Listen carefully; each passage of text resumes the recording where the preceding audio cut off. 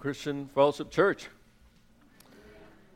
I'm going to ask you to join me in prayer, not just for the time of getting ready for partaking of God's Word, but also praying for our CFC kids volunteers as they're continuing to revive that program for our kids. And many of you know, it can be a challenge to teach children.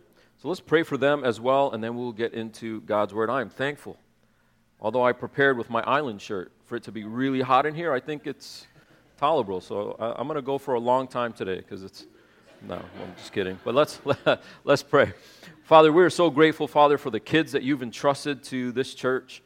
And we pray this morning as they head down there with some of our teachers, our volunteers. Father, we pray that you would fill those volunteers with your Spirit, that they would sense not just the importance and the significance of communicating your truth, your word, the gospel to young hearts and minds, but that they would also recognize ultimately that's your work, and even if they stumble here and there, your word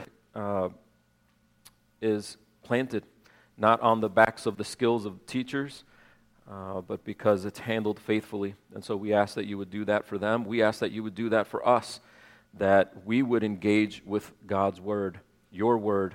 We pray that we would leave here with a real sense of what this passage is calling us to do, what you are demanding of us from this passage, and how you are encouraging us to live in response to it.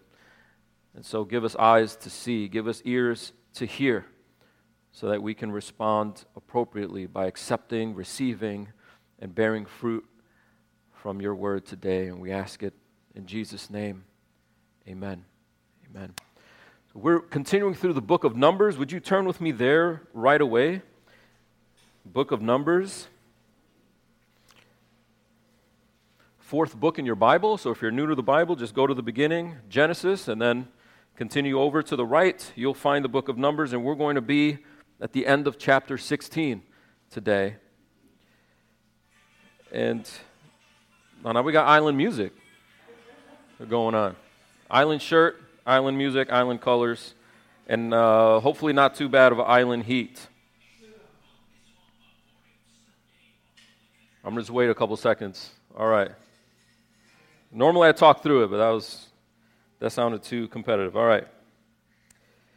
As we go through the book of Numbers, you're going to get hit again and again with a sort of repeated pattern that can be frustrating to you. In fact, I've heard from the CFC kids volunteers as they move through the Bible downstairs with the kids are like, oh, come on, Israel again, doing the same things. It is rebellion after rebellion, and it is almost unbelievable. I mean, it is difficult to believe some of the things that the Bible has, the miracles, right, that God performs. But maybe harder to believe than that is exactly how hard-headed God's people can be. You remember that there was another rebellion led by Korah and company, and God opened up the earth, swallowed them, the core group, the rabble-rousers, and then the ones that were on the sides of them were also killed. And then chapter 16, verse 41. Here's what I think is more unbelievable than the miracles. But on the next day, all the congregation of the people of Israel grumbled against Moses and against Aaron, saying, "You have killed the people of the Lord." Now, I just want to pause there a second so we can grapple with how unbelievable that is. Did Moses go around like shaking, killing people with a sword? No, he stood there. Do you remember how those people were killed? The earth opened up. God specifically said, I'm going to kill them in a way that isn't normal, so nobody could confuse it with humans doing it. I did it. Not a week later, right? Not a few days later. The next day, not some of them, not a handful of them, all of them. The entire congregation left over, the ones that backed away from the tents that were going to get swallowed up, they were told to back away. Earth opens up, and all the tents go down into the earth in front of them. They go to sleep that night, wake up in the morning, grab their coffee, a little bit of manna, and go, let's go complain against this idiot Moses. That's insane. Well, it is a kind of insanity. It's called blindness. They don't see it. They haven't reckoned with themselves yet. And so, yet again, we enter this pattern. And I think the reason why it is so repetitive is because they're so stiff-necked. And the reason why they're so stiff-necked is because this book is intended to explain to God's people throughout the ages that this is our tendency. We don't want to come to church Sunday after Sunday, hear the same things, and like, ugh, and then not change. Right? But change is possible. Change is only possible if we grapple with what God is trying to tell us in the first place, which is we need that change. And we need to surrender to God's work in our lives. Well, without that surrender, the change isn't going to happen, and we'll live lives of just sort of coming up again and again and again against the same truths over and over again. When we hear what we need, we're kind of falling asleep, we're kind of checked out. When is it over? Because we're resisting the remedy. If you have a house inspector come to your house and the house inspector gives you really bad news, and they're not like, yeah, you can fix a couple things and then your property value would go up. No, it's not that your property value is in danger. Your lives are in danger if you stay in this house one more night. Now, there's a couple things you could do. You could hem and haw, kick the inspector out, go find another inspector. Let me find another inspector to tell me what I want to hear, or you can address the problem and save your life. And so that is the function of God's word in our lives. It calls us out on things, and we can resist it in a continual pattern of resistance and consequence, or we can surrender to it. And here we're going to see a breakthrough in the pattern. Not that they'll never rebel again, but at least it won't be the next day. What we see in the chapter 16, 36 to 40, Eleazar, the son of Aaron, he's a priest, and he steps up. The censers that were left over out of the blaze from the previous slaughter of the rebels, he scatters it. But here's what I want to point out in verse 38. Those censers shall be a sign to the people of Israel. And then he says in verse 40, it's a reminder to the people of Israel, so that no outsider will become like Korah and his company. What God is doing is building in reminders. You remember the tassels. Now it's the censers. We're going to see Aaron's staff in a few moments. God is building in reminders to remind the people what they need. You need me for life. And then pick it up in verse 41. On the next day, the congregation of the people of Israel grumbled against Moses and against Aaron, saying, you have killed the people of the Lord. They don't want to grapple with God. They don't want to talk about God. They want to make it about Moses and Aaron. In verse 42, and when the congregation had assembled against Moses and against Aaron, they turned toward the tent of meeting, and behold, the cloud covered it, and the glory of the Lord appeared. It's like some other episodes, God waits, and then Moses has to go get him and intervene. God just steps in right away in this form of a cloud. It's not just a little light cloud. It's this big, glorious, maybe even daunting cloud that covers, and the glory of the Lord appeared. Whatever that looked like, they knew what it was. And then verse 43, and Moses and Aaron came to the front of the tent of meeting, and the Lord spoke to Moses, saying, get away from the midst of the congregation, that I may consume them in a moment. And I think they heard that, because their responses, they fell on their faces. And you'll recognize that in this posture of repentance, they didn't get there until they grappled with the glory of God. And I hope you understand that we can have versions of God and versions of Jesus that we sort of fashion into the image that is likable to us. And that's not an image that makes you fall on your face. That's an image that makes you feel good about yourself. That's not God. And this is why we open Scripture and we don't go, I don't want to, numbers, it's too long, it's too repetitive, it's too hard. We want to see who God is. We don't want to fashion God into something that He isn't. And it's not until they are faced with His glory.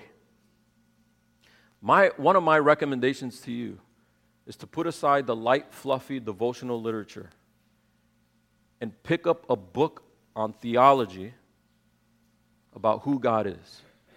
Something that'll walk you through. We've heard Dave Mazen talk about Arthur Pink's book on the attributes of God. Pick that up. Pick up a systematic theology and just read the slim portion on who is God. As they walk you through scriptures, God is like this, God is like this. When you pray the Lord's Prayer, our Father in heaven, hallowed be your name, your kingdom come, and just get to give me my daily bread. Why don't you hang out on that first line for a little while? Before I ask things of him, before I start praying things, let me just hang out there. Our Father in heaven, hallowed be your name. What does that mean? Unpack that. This holy, glorious God that you get to commune with. We need to grapple with that. Otherwise, there's nothing to fall on our faces about. Brothers and sisters, if you have something in your life that's messing you up right now, it might be God's way of calling attention for you to draw to him, not your version of him, but the real, holy, glorious God that you need to come into your life for a breakthrough. And it starts with grappling with him and falling on your face. But our made-up versions, our sanitized version of God, that there's no reason to fall on your face for that. And if we're not falling on our faces before him in repentance, he can't break through and do the things in our lives he wants us to do. He certainly won't get us through the journey, and he certainly won't get us home, because he has to get us home, meaning we have to walk with him. And we don't walk with him if we're serving something else or some made-up version of him. They see God in his glory. They see God in his weightiness. They see God in his sort of his fullness, his seriousness, and in his wrath. Get away from the midst of the congregation that I may consume them. And they don't dare go, consume us, how dare you? They go, whoa, we're about to be consumed. And they fall on their faces. That's how you convert. I taught a class recently at Trinity in the undergrad, so these are college students, and I had them write a paper. And in that paper, they had to include their conversion story, their testimony. And probably 90% of the students, even though they're in a Christian university, and even though I lectured on it, said nothing about repentance. I came to Christ, I was this age, I said a prayer, I was at a camp, I was at a church. And so then, in my writing in the column, where's the repentance? Mark 1, Jesus came preaching the gospel. What did he preach? Repent and believe. You don't just come to faith. You fall on your face in faith. Have you had that moment? Or have you sort of adopted a Christianity culture? And you know the songs, and you know the lyrics, and you know what time service starts. That's what Christians do, but that's not what makes them Christian. You need a fall on your face moment. And maybe God's messing you up in your life right now to get you there. You need a bitter taste of the wilderness a little bit. You look around you, and maybe it scares you that your favorite worship leader, you've got 3 of his CDs, and he says he doesn't follow the Lord anymore. Your favorite apologist, you've got a bunch of his books, you watch all the YouTube, and he doesn't follow the Lord anymore. And you wonder, am I next? Good. Because publishing books, publishing music, doesn't make you a Christian either. So how do you check yourself? How do you do that? How do you examine yourself? Have you come to grips with the weightiness and the glory of God, where Job and his friends complain for all these long chapters in Hebrew poetry, and finally at the end the answer isn't the answer that Job wants. The answer is, when you see my cloud, you fall on your face. That's it. You need me, and I'm stooping to have a relationship with you. That's all you need to know. You don't need to know the answers behind every piece of suffering in your life.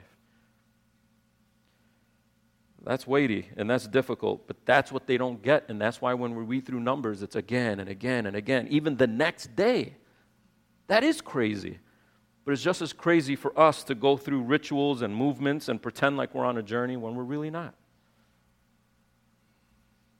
So what happens is a plague breaks out. Verse 46, Moses said to Aaron, take your censer and put fire on it. Remember, we talked about the censer being that little bowl that they used to burn incense. That was a priestly function. Take your censer and put fire on it from off the altar and lay incense on it and carry it quickly to the congregation and make atonement for them. Why are you reading that so fast, Pastor? I'm trying to give you that pace. Hurry up and take the censer and get the thing and get out there because these people are going to die. Carry it quickly to the congregation and make atonement for them. For wrath has gone out from the Lord. The plague has begun. But by the time he's done getting that censer ready, people are already ailing from some plague. We don't know what it is. But they're going to die. Verse 47, so Aaron took it as Moses said and ran into the midst of the assembly. And behold, the plague had already begun among the people, and he put on the incense and made atonement for the people. And he stood between the dead and the living, and the plague was stopped. If I had one verse to highlight in all of Numbers so far, that's the verse. He stood between the dead and the living, and the plague was stopped, so that the living wouldn't become the dead. Now those who died in the plague were over 14,700, besides those who died in the affair of Korah. And Aaron returned to Moses at the entrance of the tent of meeting when the plague was stopped. When did Aaron return? When the plague was stopped. Why didn't Aaron return before then? Because he's the reason the plague stopped, right? He didn't come back until the work was done. What was the work? Stopping that plague. Because he's Aaron? Not because he's Aaron. What's so good about Aaron? We read through Aaron's story, a lot of failures. He's the one that led the golden calf worship. He was with Miriam, when they were rebelling against Moses. It's not because of his character. It's not because of who he is. It's because of his role as priest. The priests jump in to rescue. They're the intermediaries that fix that gap. They stand between the dead and the living so that the living don't become dead, right? That's the function of the priest. And so God provides a way. He doesn't want you dead. He shows in his glory that we should be dead, and they fall on their faces in a posture of death, but he doesn't want them dead. He sends the priest in for them to not be dead. What is not dead? Life. God is a source of life. He's about life. He wants to impart life.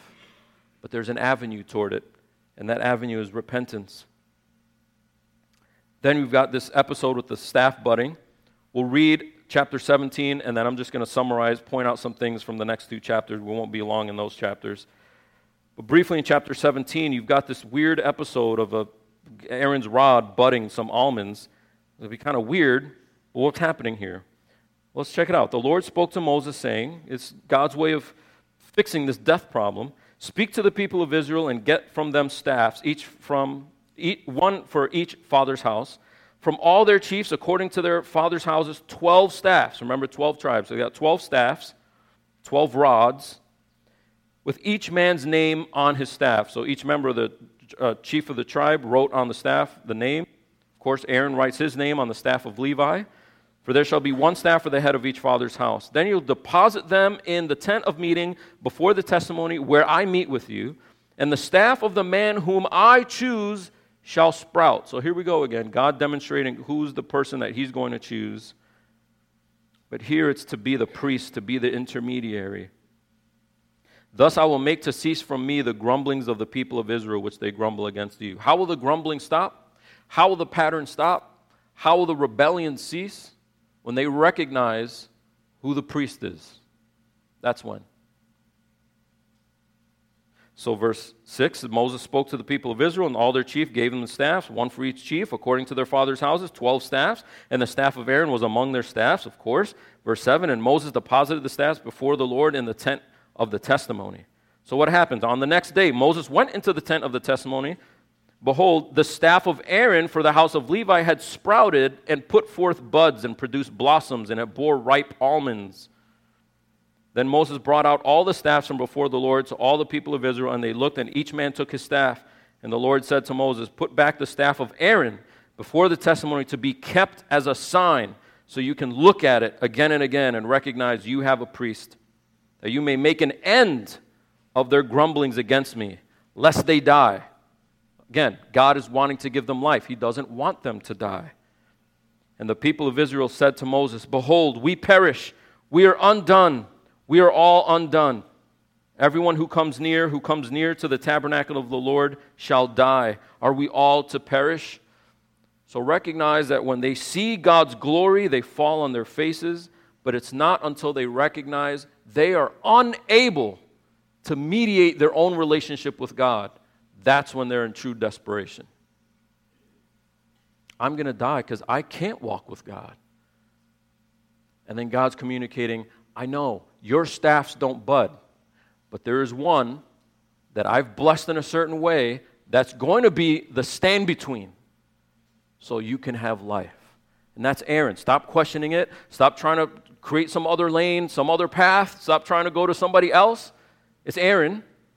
And as Aaron does this work, he's going to make sure you stay pure. He's going to make sure you stay covered. He's going to make sure you stay atoned so that you can have life and I can get you to the land, so I can get you all the way there.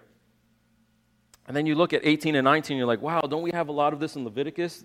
Yeah, it's very similar to what we've seen in Leviticus, and we're not going to walk through the verses verse by verse here. But I want to point out a couple of things and then draw it home with some application for us. They're at a point where they're recognizing they should die. They're all going to perish if they have to meet God's holiness on their own. That's 17:13. Then chapters 18 and 19 explain why it was important that Aaron's staff budded. This is God's man. And so when God's man does the work of the priest, it's going to be effective and you can bank on it. And so 18 and 19 lay out these laws, beginning with the duties of the priest. And just look at verse 1 for an example. You and your sons and your father's house with you shall bear iniquity connected with the sanctuary. And he says that again, doesn't he? And you and your sons with you shall bear iniquity connected with your priesthood. Here we are, an iniquitous people, a people that can't have life. We deserve to die because we don't match God's holiness. But we have a stand-between that's going to bear those iniquities so we don't have to bear them. And if we don't have to bear them, we have life. That's what God is communicating. Church, that's not a New Testament truth. That's an Old Testament truth. And when people tell you the Old Testament God is mean and grumpy, and then the New Testament God is like, oh, I'll fix it. This is the New Testament message. You deserve to die, but I'm making a way for life. Well, how do I do that? I make one person the way to life. And that's the stand-between that we need. The function of the priesthood is to bear iniquity with relation to this holy place that they're surrounding so that they can have life. These priests keep guard. We see that in verse 2. We see that in verse 4, this guard duty. We see that in verse 5, their guard duty with relation to the wrath of God. We see it in verse 7, guard duty so that there's not death. So you see this repeated pattern. They stand guard. They're the stand-betweens, the go-betweens, so that you can live. Not so that you'll die, so that you'll live. But if you ignore the priest, you don't really need the priest, or you are your own priest, there's death. So God makes it clear. He uses reminders, the tassels, the censers that were burning, and then now the staff that bore these ripe almonds miraculously overnight, reminding the people, I have set something up so that you won't die. Don't make up your own stuff. Do it this way. Put your confidence and trust in this priesthood so that you and I can walk together through this wilderness journey. I can provide life for you and get you through to the end, to the promised land, this land of promise. And then when you read chapter 19, he goes into this purification stuff. He talks about your rubric at the top. Your Bible might have a heading that says laws for purification. But this is another bloody chapter. You see in verse 5, it's the skin, the flesh, the blood. It's all burned from this animal that's slaughtered in verse 3. And that is how the priest provides cleansing for the people. Verse 11 makes it specifically about touching a dead body. You can't touch a dead body. If you touch a dead body, you're unclean. If you even walk into a tent, whoa, that guy's dead, you're unclean, right? If you're around a dead body, if you touch a grave, if you touch death, you're unclean. Why? Because God is life and death can't be around him. And he doesn't want you to die. So when you're even around death, he's telling them, not you today, This is a symbol. He's telling the Israelites, if you're around death, touch death, near death, you're at a funeral, you walk into a tent, somebody's dead, you're now unclean, but there's a way to get clean. In other words, there's a way to get death off of you, like the cooties of death, to get it off of you, because I'm life. And so it seems strict, and it seems like all of these rules, and actually it's gracious because there's ways to do it besides just killing animals, which would have been an expensive thing for them. But it's to fix their uncleanness. That's repeated over and over and over again. And then if you just check out the last paragraph, here's how seriously they had to take it. If the man who is unclean, this is the last verses 20 and following of chapter 19. If the man who is unclean does not cleanse himself, that person shall be cut off from the midst of the assembly, since he has defiled the sanctuary of the Lord. And it shall be a statute forever for them. The one who sprinkles the water for impurity shall wash his clothes, and the one who touches the water for impurity shall be unclean until evening. And whatever the unclean person touches shall be unclean, and anyone who touches it shall be unclean until evening. So it's this sort of contagiousness of death that the congregation has to be aware of. But all of this chapter provides the way out, and the way out is the priesthood. Okay? Now we know, those of us who've been around the church and the Bible for a little while, that ultimately those priests pointed to Jesus Christ, who steps in as the perfect priest. You read through the book of Hebrews, and he's convincing his audience, you don't need the priesthood anymore, the old way it was, not because it was insignificant, but because it was a picture of the real deal. You now have the real deal, Jesus Christ, one priest. And he doesn't die and have to pass it on to his son because he lives forever. And he doesn't have to enter the sanctuary over and over and over again because it's a one-time, effective stand-between. Now, we sin over and over. Hopefully not just the same sins. Hopefully we grow and mature. But in this wilderness journey, we sin over and over. But Jesus doesn't have to come and be born and die over and over. It's a one-time sacrifice, and it's effective. But I also want to remind you that Jesus made it clear to his disciples that they need to go out into the world as priests. God called the people of Israel a holy nation and a royal priesthood. What does that mean? Well, it means that they're not supposed to just take God's blessings and keep it to themselves and keep it private in the world. As a nation, Israel was supposed to take God's blessing and give it to the other nations. So they're priesthoods because Israel was supposed to be a stand-between God and all these other nations that were going to get death. They didn't do that real well. Jesus came to be the perfect priest, show what the priesthood is really about, and then he made disciples, and he said, I'm going to ascend so you get the Holy Spirit. Y'all are the temple now. God doesn't dwell in a tent on a mountain. He dwells in his people. And so that it is a holy people now, not an ethnic nation, but made up of many ethnicities that go out into all the world with light, spreading it into darkness, and so we are priests.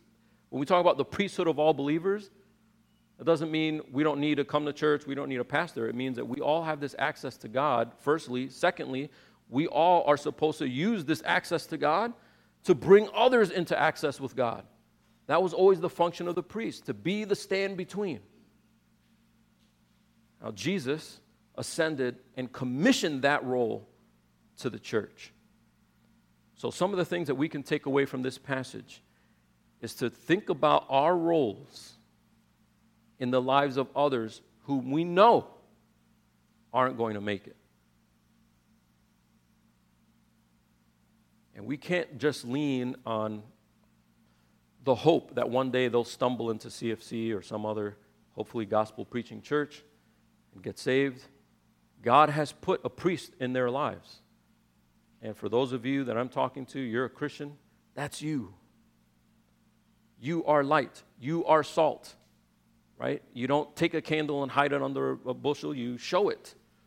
A city on a hill is not supposed to be hidden. It's on a hill to not be hidden. So Jesus is explaining that we're supposed to be out there vocally expressing our priesthood and our stand between. But here's the pressure, and here's why this passage is important.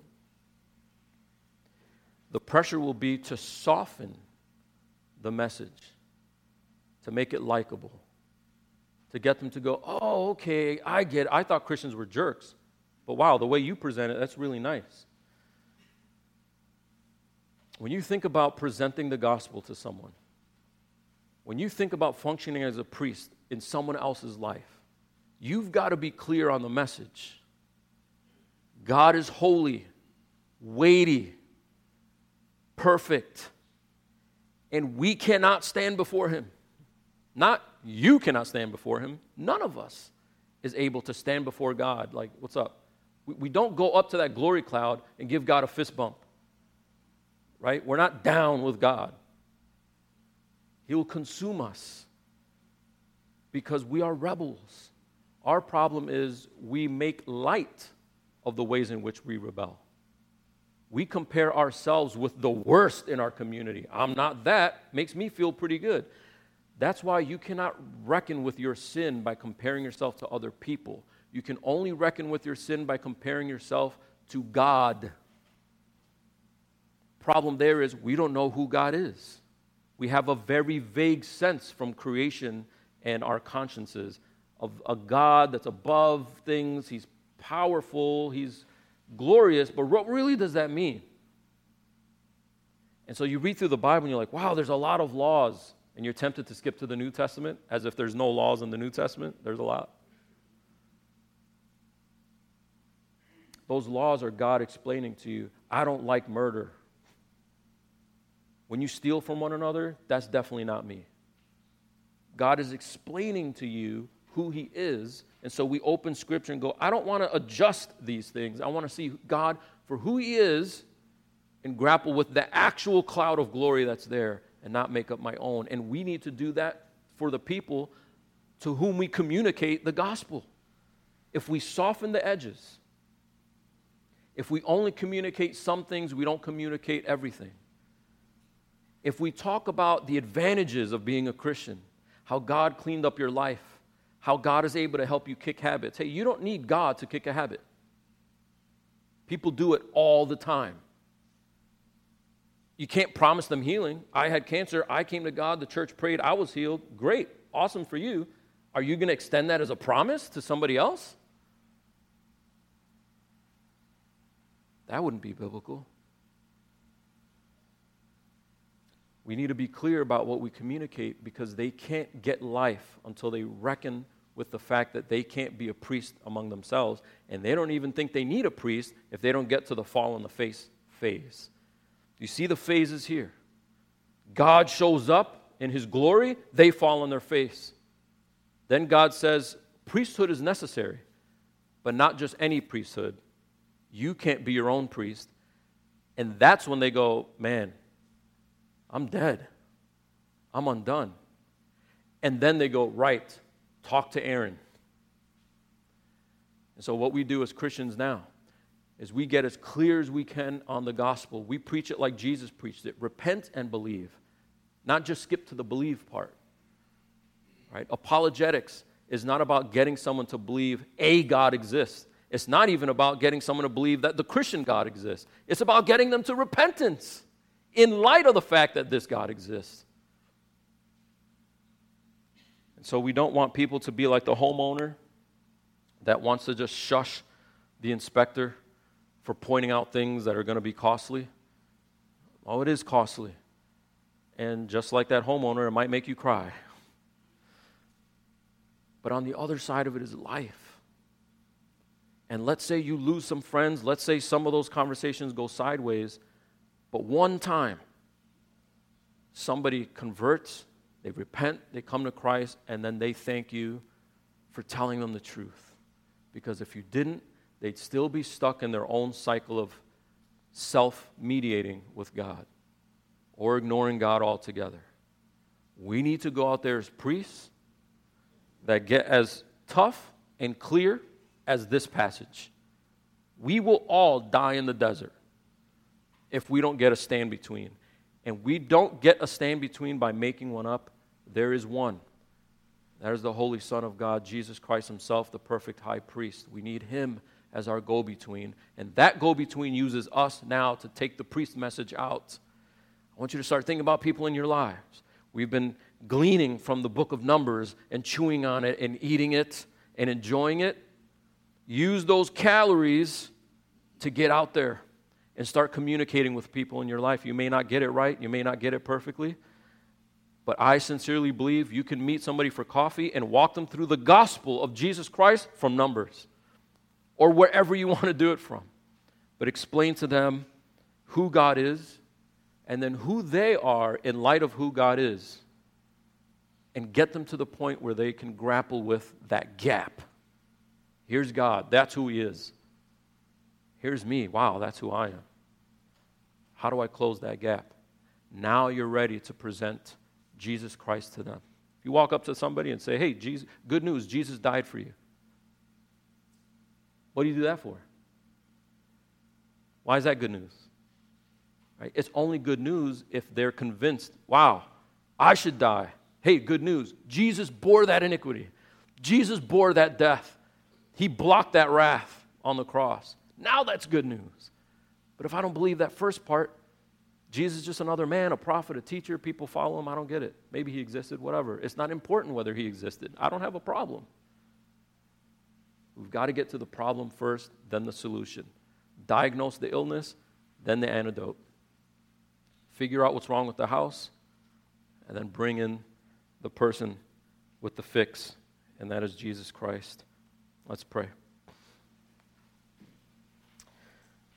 Father, we're thankful for the upfront nature of your word. We're thankful that it is clear about what we really need so that we can have life, what we really need so we can make it. And Father, many of us are in here right now, we just feel like what we need right now is just a breakthrough at our job, or a breakthrough in our marriage, or a breakthrough with one of our kids, or a breakthrough with something else. And many of those things could be true, but they pale in comparison to the ultimate breakthrough that we need with you, to where we can handle whatever ups and downs life gives us if we've got this ultimate solution of Jesus Christ. What a peace of mind, a peace of heart you offer, an assurance. We don't have to wake up in the middle of the night in cold sweats wondering if we still are on the other side of this gap. Christ's priesthood is effective and sure and final. And if we cling to it by faith, we know you will get us home. Well, Father, we pray that we would take that message outside of these doors, outside of our homes, and to people's lives, Lord. We need your blessing for that. As we close in this song of worship, would you allow our hearts and our minds to rise to that occasion, to be the kind of people Israel was always supposed to be, a light to the nations, a priesthood to the nations, so that others can come in and enjoy this worship. And we ask it in Jesus' name. Amen. Would you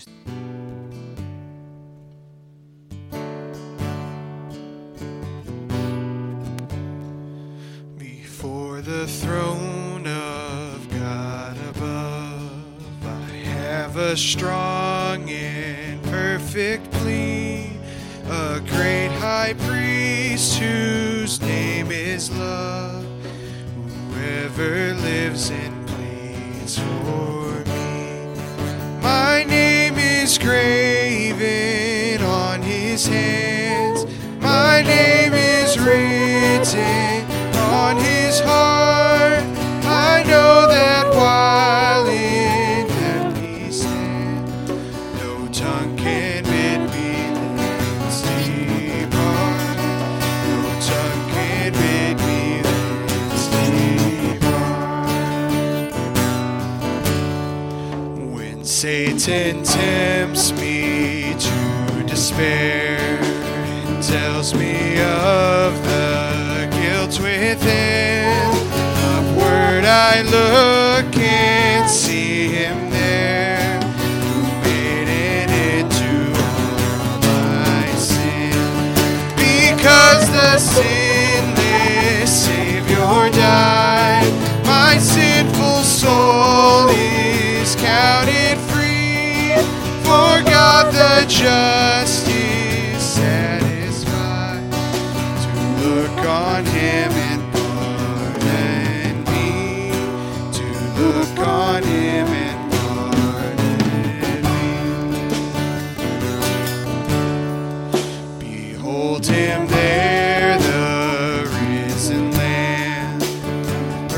perfect, spotless righteousness, the great unchangeable I am, King of glory and of grace.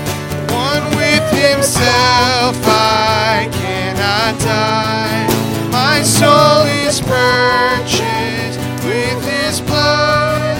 My life is hid with Christ on high, with Christ my Savior and my God, with Christ my Savior and my God. I bow before the cross of Christ, marvel at this love divine. God's perfect Son was sacrificed to make me righteous in God's eyes. This river's depths I cannot know, but I can glory in its flood. The Lord Most High has bowed down low and poured on me his glorious love, and poured on me this because the sinless Savior died. Because the sinless Savior died, my sinful soul is counted free.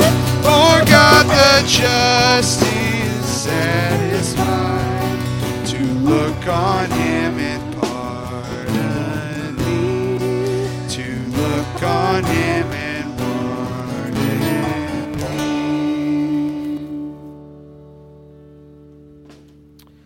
As we're thankful for God's pardon, we recognize we go not only with his pardon, but with his commission to the world. And as he gives us his blessing on that mission, he says in number 6, the Lord bless you and keep you. The Lord make his face to shine upon you and be gracious to you. The Lord lift up his countenance upon you and give you peace. Go in the Lord's peace this morning. God bless you.